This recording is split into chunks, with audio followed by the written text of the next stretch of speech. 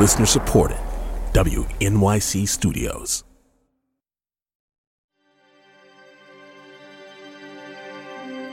I've never played a role where I saw so much of myself and my own story in it. And there's a few times, going through the score where you're fighting back the tears because it gets so personal. From WQXR and the Metropolitan Opera, this is Aria Code. I'm Rhiannon Giddens. I identified with Charles's feeling of being other until I could then recognize that I could use my otherness to my advantage. Every episode, we unwrap an aria to reveal the gifts inside. Today, it's Peculiar Grace from Fire Shut Up in My Bones by Terence Blanchard. Once you stop chasing something that you'll never be and accept that who you are is fine and it's kind of cool, that can be freeing.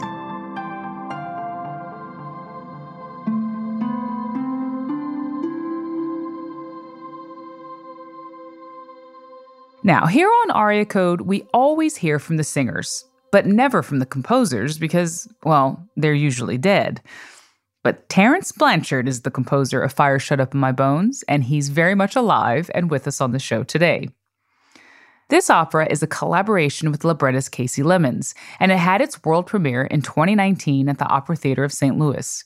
It debuted at the Met this fall, and it's a big deal for so many reasons. Not only is it the first opera to take the stage at the Met after an 18-month closure due to the pandemic, it's also the first opera by a Black composer the Met has ever produced. As in, ever. Y'all, this was long overdue. Fire Shut Up in My Bones is based on the memoir of the same name by New York Times columnist Charles Blow. It's a coming-of-age story about his childhood in Gippsland, Louisiana, a tiny town near the northwest corner of the state. Even as a very young boy, Charles felt that he was different somehow in the way he walked, in the way he talked. He felt like an outsider, even within his own family. And family life was not easy. He wasn't even old enough to go to school when he remembers seeing drinking, violence, infidelity, breakups, all the bad stuff. But then it got even worse. At the age of 7, Charles was raped by his teenage cousin, Chester. The rest of his childhood and adolescence was clouded by shame and confusion, especially once he began to realize that he was attracted to boys as well as girls.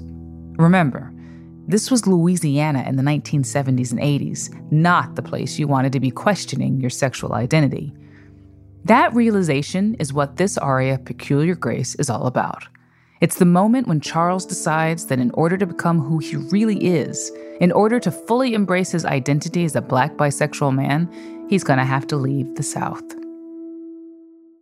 So let me introduce you to the man who wrote this aria. The 6-time Grammy-winning jazz trumpeter, film composer, and now 2-time opera composer, Terence Blanchard.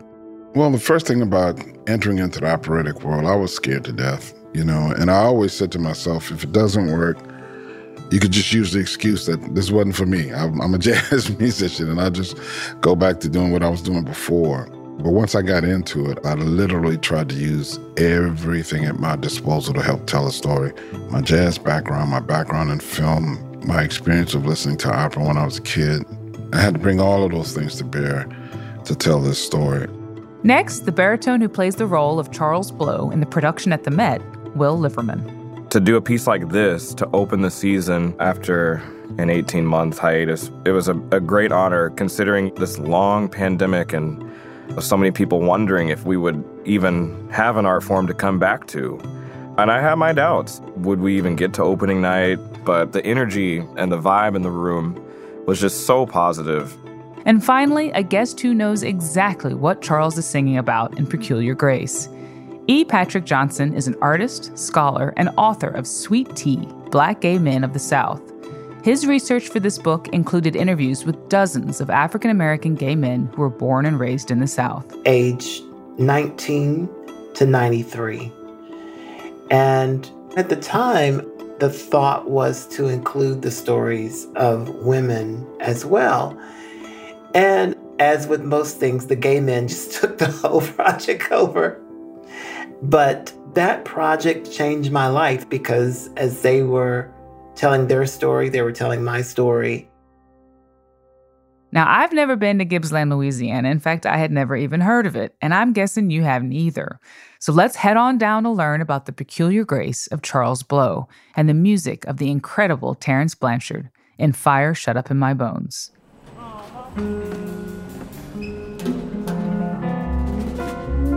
Well, I grew up in New Orleans, Louisiana, and I grew up in a household that was filled with music.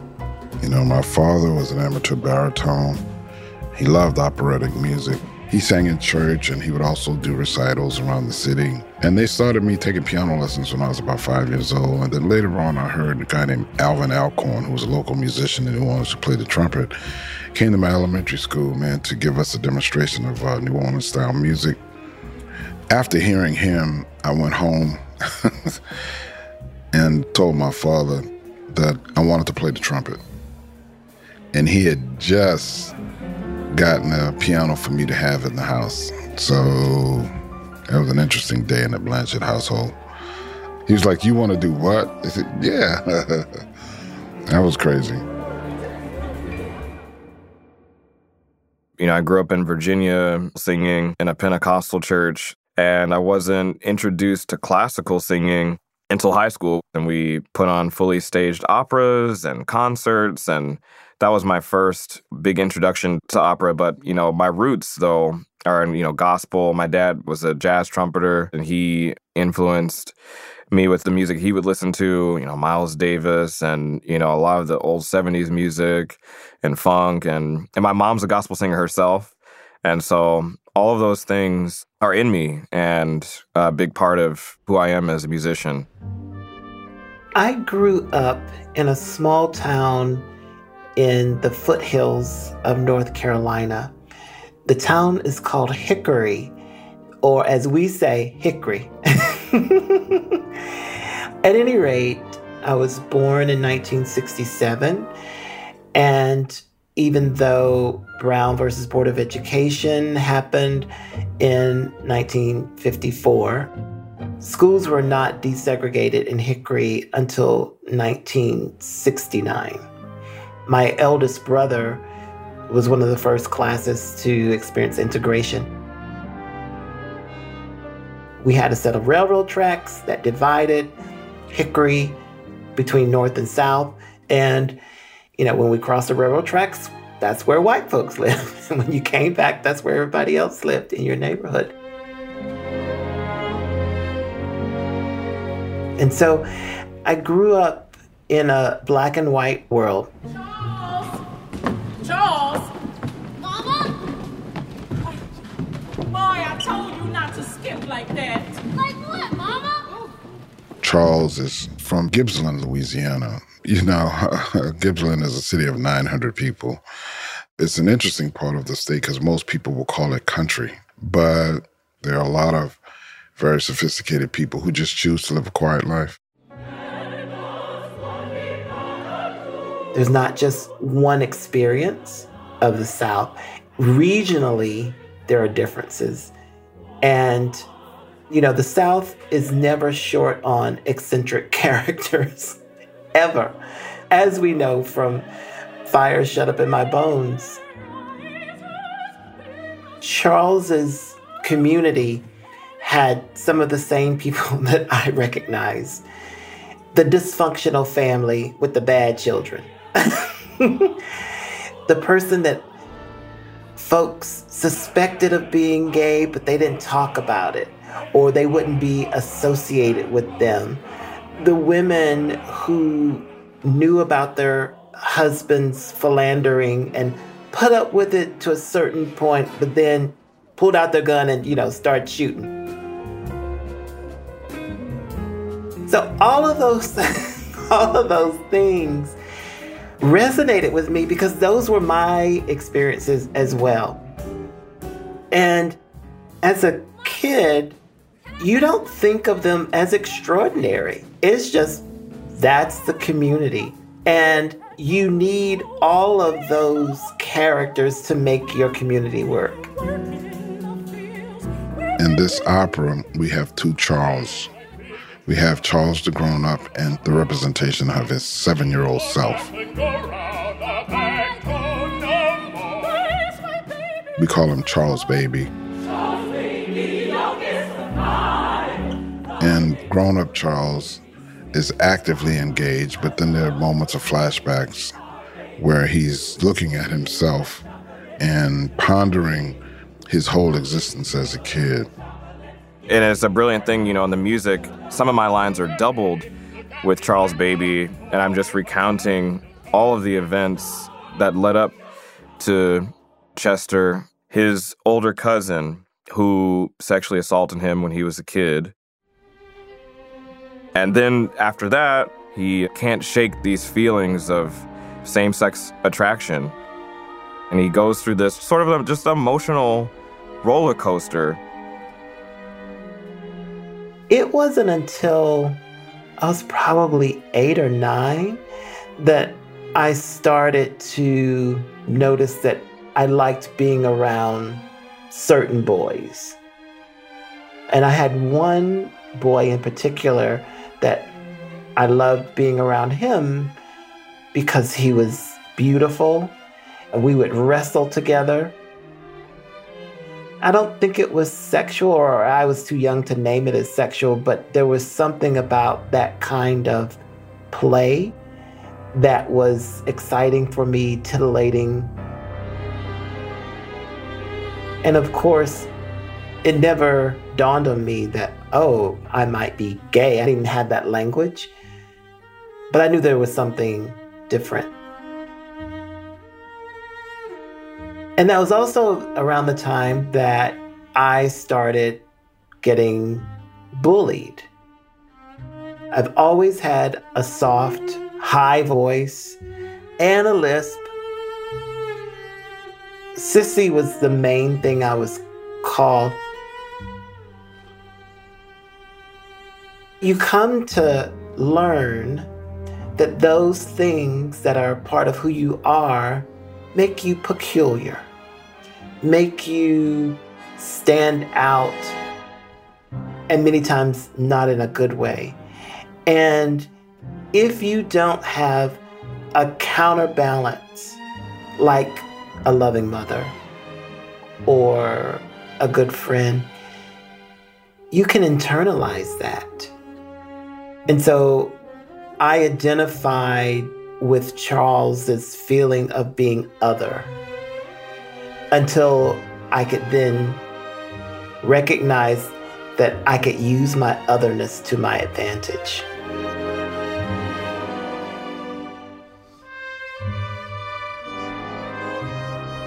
And then Act 2 continues on with me as a teenage kid going through, that emotional journey of trying to find a safe place, a place of peace and reconciliation, trying to find acceptance, whether it's in church or at the frat party or out in the woods, goes through all these things.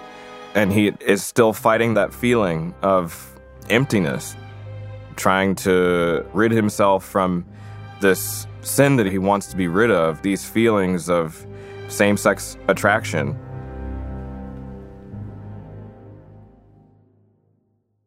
There's a moment after he's finally made out with a girl. He's so excited about his experience. He goes and he finds his brothers on the basketball court, his 4 other brothers who've always thought that he was a little different and just not cool, right? So he walks onto the basketball court and he's screaming, "Boy, I got something to tell you." And then one of the brothers says, "What, you finally got made by a real girl?" It's pretty hilarious, and his brothers are happy that he's like them now, You'll finally get laid. When I was in high school, I had no same-sex events, for lack of a better word. It wasn't until I went to college my freshman year. I'm away from home for the first time, and I get a chance to experiment. And that's when I had my first same-sex kiss and first same-sex sexual experience. But even then, I wasn't ready to embrace a gay identity. It was just me sort of acting on what I had been feeling for some time. My sophomore year, I actually started dating a woman. Dated her for several years. But by that time, I really knew that I was gay, and I did not want to be. And so I had suicidal thoughts. I tried to run away from those feelings, but you can't hide from yourself.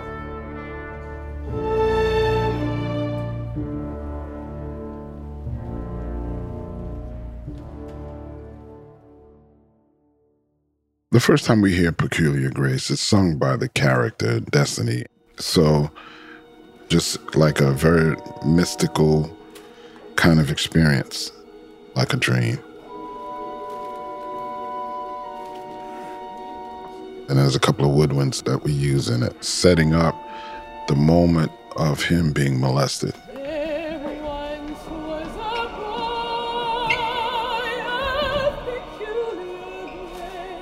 When I was interviewing the men for Sweet Tea, there were many of them who had experienced sexual assault.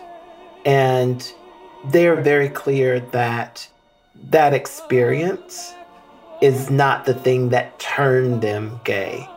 But that narrative is a common one, that one becomes gay because of sexual trauma. And it pathologizes gayness in a way that is really unhelpful. Many of the men that I spoke to felt that it was their fault, thinking that they brought it on themselves. And those experiences complicated their journey to sexuality.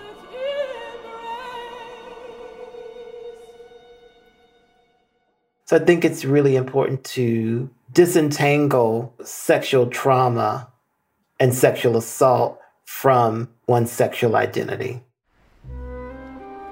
But then later on, when we hear Will sing it, when he says, "I once was a boy of peculiar grace," it's a very powerful, more optimistic version of it because, he's had sex for the first time. He met a girl, feels like he's growing up. He learns that he's getting ready to go to college. And it's almost like he's shedding the whole notion of being persecuted by being a little different. It's almost like he's accepting it and using it as a shield of armor, if you will. Peculiar Grace to me is the pinnacle point of the opera, where he's trying to find himself after going through this traumatic experience and coping and trying to reconcile what happened. And he gets to this point where he's, finally has overcome these things and can let that all go. And the Peculiar Grace to me is so meaningful because I was that kid, I wasn't the guy like on the football team and the track star or whatever. Being the only child and like studying opera and doing violin and like I dressed different. Like we didn't have a lot of money growing up, so like I always had thrift store clothes. I've never played a role where I saw so much of myself and my own story in it.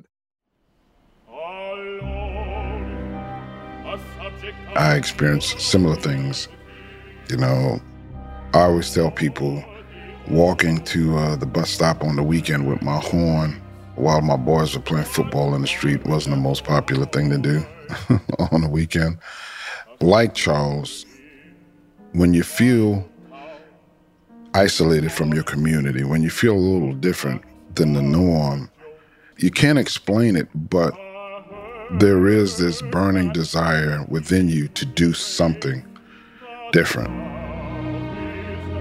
You may not necessarily know what it is, but you have a feeling that there's more in life for you to experience. And for me, once I found my voice in music, everything changed. I ended up going to graduate school in Baton Rouge, Louisiana, and that was the place where I came out, where no one knew me. I was far from home, and that's where I, for the first time, felt safe to date a man. And I credit him for showing me a path to what it could be to accept yourself. The version of Peculiar Grace that Will sings is orchestrated for full orchestra with the jazz piano and bass. The piano is there because I wanted it to seem like it was a jazz ballad in a sense. So sometimes all of the harmony is just carried by the piano as opposed to outlining it with the orchestration for the strings or whatever instruments some people would typically use.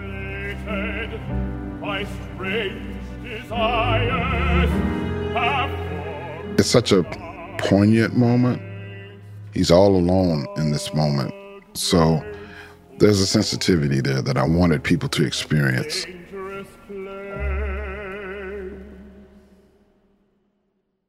And at this point, I'm sitting down and reflecting on all of these things that happened in my life, and just a certain calmness and a stillness. And it's just like, you can almost speak the words. I once was a boy. The words themselves told me what the music should be. I want to follow the natural cadence of a voice. I want to follow the natural pitch, lowering and rising of a voice when just reading the libretto. Roger Dickinson, who's my composition teacher, he used to tell me all the time, he said, man, everybody wants divine guidance to just drop out of the sky, but you got to learn how to listen. So you have to combine your technical skills as a composer with your ability to put your ego aside. Just because you can write some difficult stuff doesn't mean you need to write difficult stuff. Just because you can write dense harmony doesn't mean you should. And this libretto, and especially Peculiar Grace, it wrote itself. I mean, this one hit home for me. I once was a boy of peculiar grace, a dangerous existence for a man of my race. A dangerous existence for a man of my race. Where in the world am I going to sing a line like that in an opera, something that just hits home? Being a black man in the South, I'm an opera singer, but as soon as I step outside that opera house door, no matter where I'm at, I'm a villain. I remember I was in Dallas doing a show. We had just finished rehearsal, and I went for a run throughout this rich neighborhood, and all of a sudden, I see a cop car inching behind me as I was running. Then he goes ahead of me, stops. Then a second cop car comes up in front of him. They stop, and they profile me for a minute, and they both tail off. So someone saw me running through the neighborhood, felt threatened, they called the cops. And portraying a black man who's gone through similar things that I've gone through and dealt with, that was something that I've never experienced stepping into an operatic role. And there's a few times, going through the score where you're fighting back the tears because it gets so personal. What's wrong with that boy? Soon as he says it, a dangerous existence for a boy of my race. We see Charles Baby hoisted up by these dancers, and it looks like he's floating in the air. And it's just a beautiful moment where Charles is shedding all of this dogma.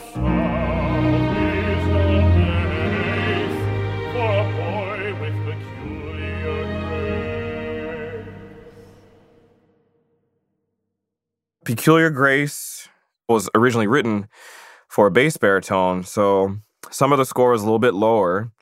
And Terence Blanchard was just so open. You know, he's super collaborative. If I had something, I was like, you know, Terence, I think this part's a little low. Can I take this up the octave? He'd be like, hell yeah. You know, like he's just like, he's a jazz musician. So what he writes is like the framework. And mind you, of course, like if something doesn't work, he'll let you know, like, but you have the freedom to try things. And I admit I was actually a little shy at first because, you know, I'm not used to that. Like, you know, you do what's written on the page and anything else is wrong. You know, you got to do exactly that. But when you're working with a living and breathing composer, that's what it should be. To be able to change things based on who's singing it. So we can tell this story and be successful on the stage. We talked about how being an opera singer that comes from the African American community, you're told to throw away your upbringing, which is most likely for most people growing up in the church. Well, with this opera, I've been asking them to bring all of that back. Bring back the R&B, bring back the gospel, the jazz. Those things that you grew up with, put that into the opera.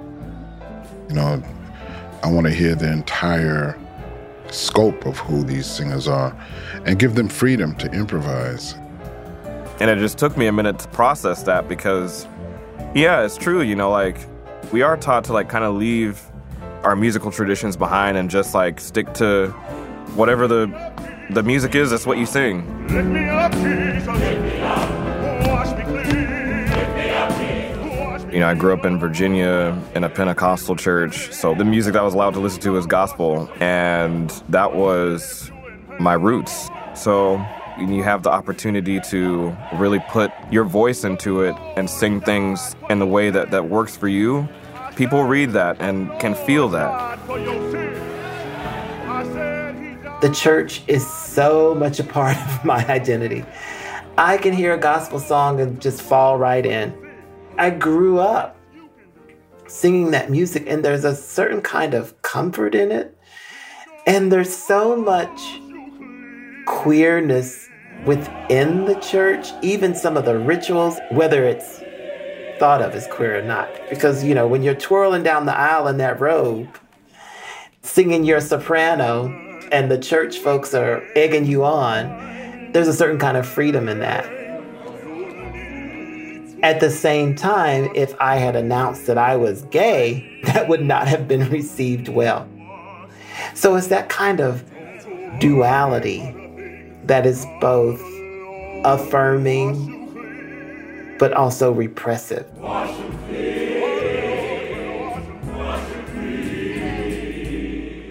So the South and religion and queerness are much, much more complicated than people realize.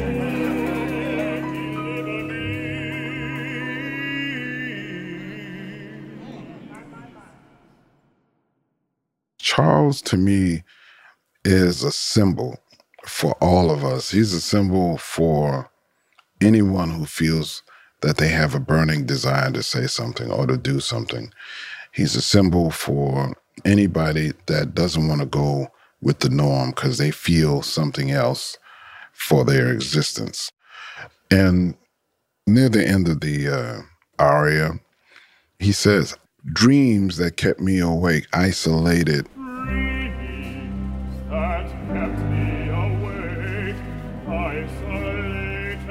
That is the haunting part of the aria to me.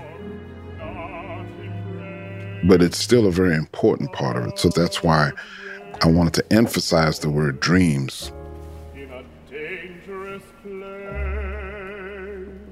When Charles is having those dreams about men, I think part of it is manifestation of fear, but also desire coming out through your subconscious. There was a professor of mine who used to say, everything will out. And I was like, that doesn't mean everything will out. And what she meant by that is everything will see the light of day. No matter how much you try to repress it, whether it's a lie, whether it's desire, whatever, everything will out. We don't always know how it will out or how it will manifest once it's out, but everything will out. He says, I'll go north and make my way. Nothing can stop me, no reason to stay.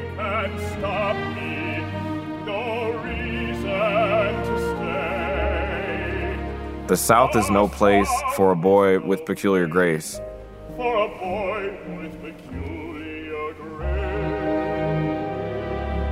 The brothers come back on the basketball court. To me, it's a powerful moment because even though Charles was the oddball, he was the youngest, he was the baby, he was a little different, they recognize something in him. And they understand that he's brilliant, that he's not like them. And ultimately, it's a story of overcoming because, I am playing someone who's very much alive and is very successful. And if you met Charles Blow, you would have no idea all of the things that he went through growing up that has led him to be a New York Times journalist and do all these amazing things. And Charles saw this show and he said that, I don't recognize that person anymore, which was just so powerful. It can just wallow in that and let that sort of lead your life, or you can accept that it happened and not let it be the thing that controls your destiny. And for me, when I watch them sing that, goodbye Gibson, goodbye pain, goodbye nightmares, goodbye shame, I'm thinking, what's on their minds of their own destiny? They have to be questioning where their lives are headed. Once you stop chasing something that you'll never be and accept that who you are is fine and it's kind of cool, that can be freeing. Finally free, I'm free. And that's why he sings, I'm free. And, we extend that phrase like, wow, is this what it feels like to be free? This is what it feels like to be comfortable in my skin.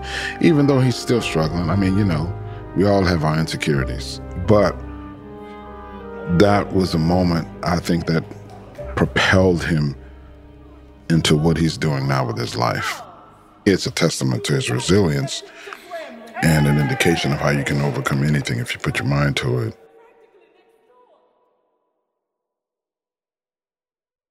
I think that everyone's journey to self-acceptance is just that, a journey. And rather than thinking you're going to arrive at this sort of utopian moment where you've accepted everything, I don't think that moment ever comes.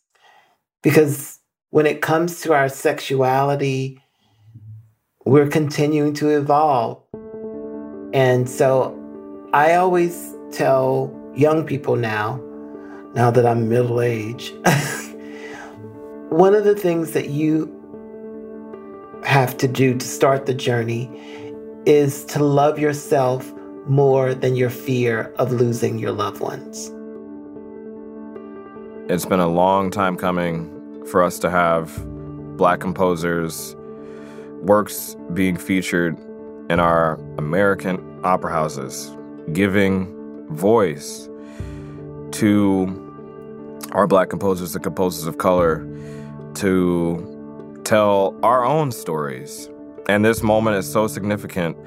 Just authentic Blackness on stage and Black culture. And just to make it there and to feel the energy of the crowd, it was so palpable. And it was an incredible evening and something that will stay with me forever. The interesting part about the question of being the first African-American composer to be presented at the Met is that I constantly think about all of the other composers who were worthy of having that distinction before me. William Grant Still, Hale Smith, Howard Swan, the list is endless, It's filled with mixed emotions. I'm human, just like anybody else, and of course, it's an amazing honor to have that distinction or have that title put next to your name. That's one of the reasons why it was important to me to get it right and to the best of my abilities. You know, you always feel like you can fix things. Even at the premiere, I'm sitting there going, oh, I should change that, I should change that. But you work hard because there are other people who deserve this distinction. And I don't want to let them down. I don't want them to feel like I was a token. I think this has to open the doors for women and people of all different races to tell their stories. And I feel blessed to create an opera where people can see themselves on the stage. I think that door was broken wide open. And I think it's time. It's long, long, long overdue. We all know that.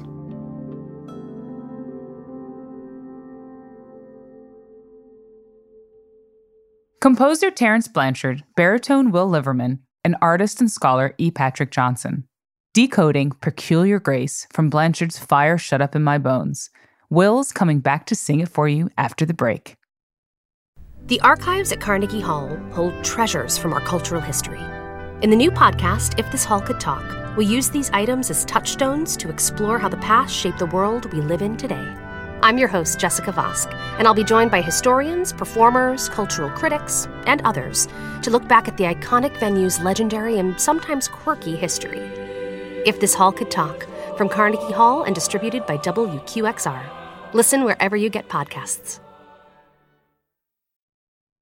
After a childhood marked by betrayal, loss, and agonizing confusion about his sexual identity, Charles finally decides that in order to accept who he is, he'll need to leave his hometown of Gippsland, Louisiana, and head up north. Here's baritone Will Liverman singing Peculiar Grace from Fire Shut Up in My Bones by Terence Blanchard on stage at the Metropolitan Opera.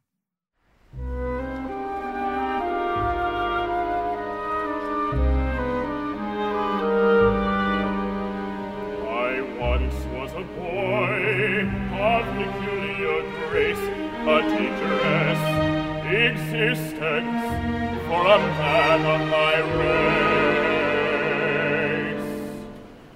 A black boy from a lawless town where everyone carries a gun. I carried shame in a holster round my waist. A boy of peculiar grace, manhood lost and not found till now. Dreams that kept me awake, isolated, my strange desires have formed, not embraced.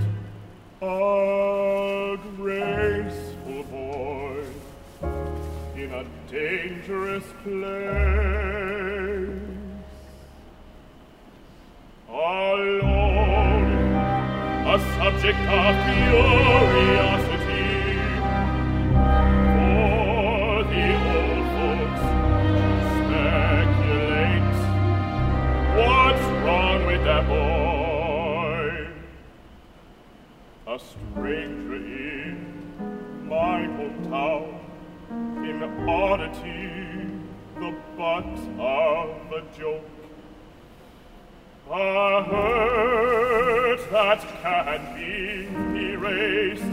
The South is no place for a boy with peculiar grace. I'll go north, I'll make my way. Nothing can stop me, no reason to stay. The South is no place for a boy with peculiar grace. You'll go north, you'll make your way. No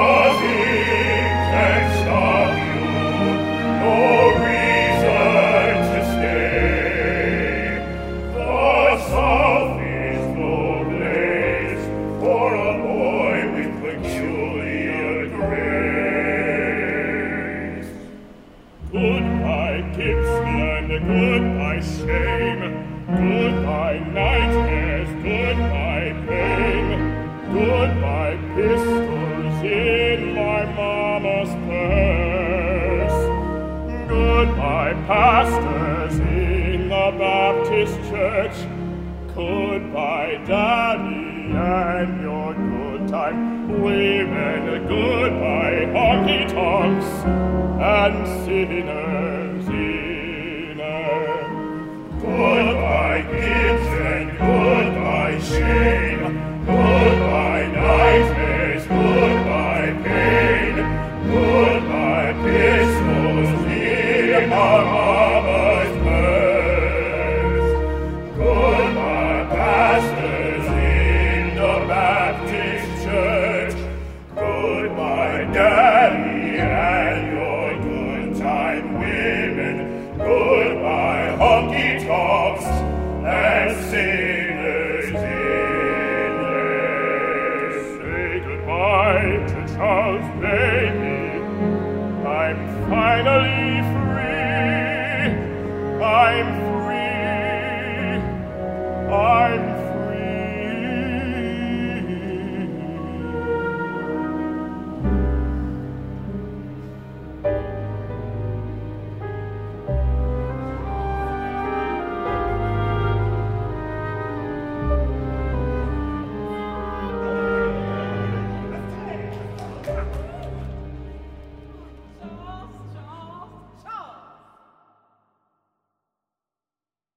That was a recording from the grand reopening of the Metropolitan Opera after being closed for 18 months during the pandemic.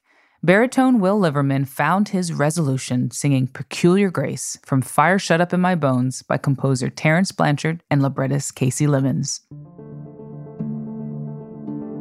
Next time, it's another composer we haven't yet featured on the podcast, Richard Wagner. Well, his music, anyway. He won't actually be speaking on the show. It'll be the Liebestod from Tristan und Isolde. Aria Code is a co-production of WQXR and the Metropolitan Opera. The show is produced and scored by Marin Lazian.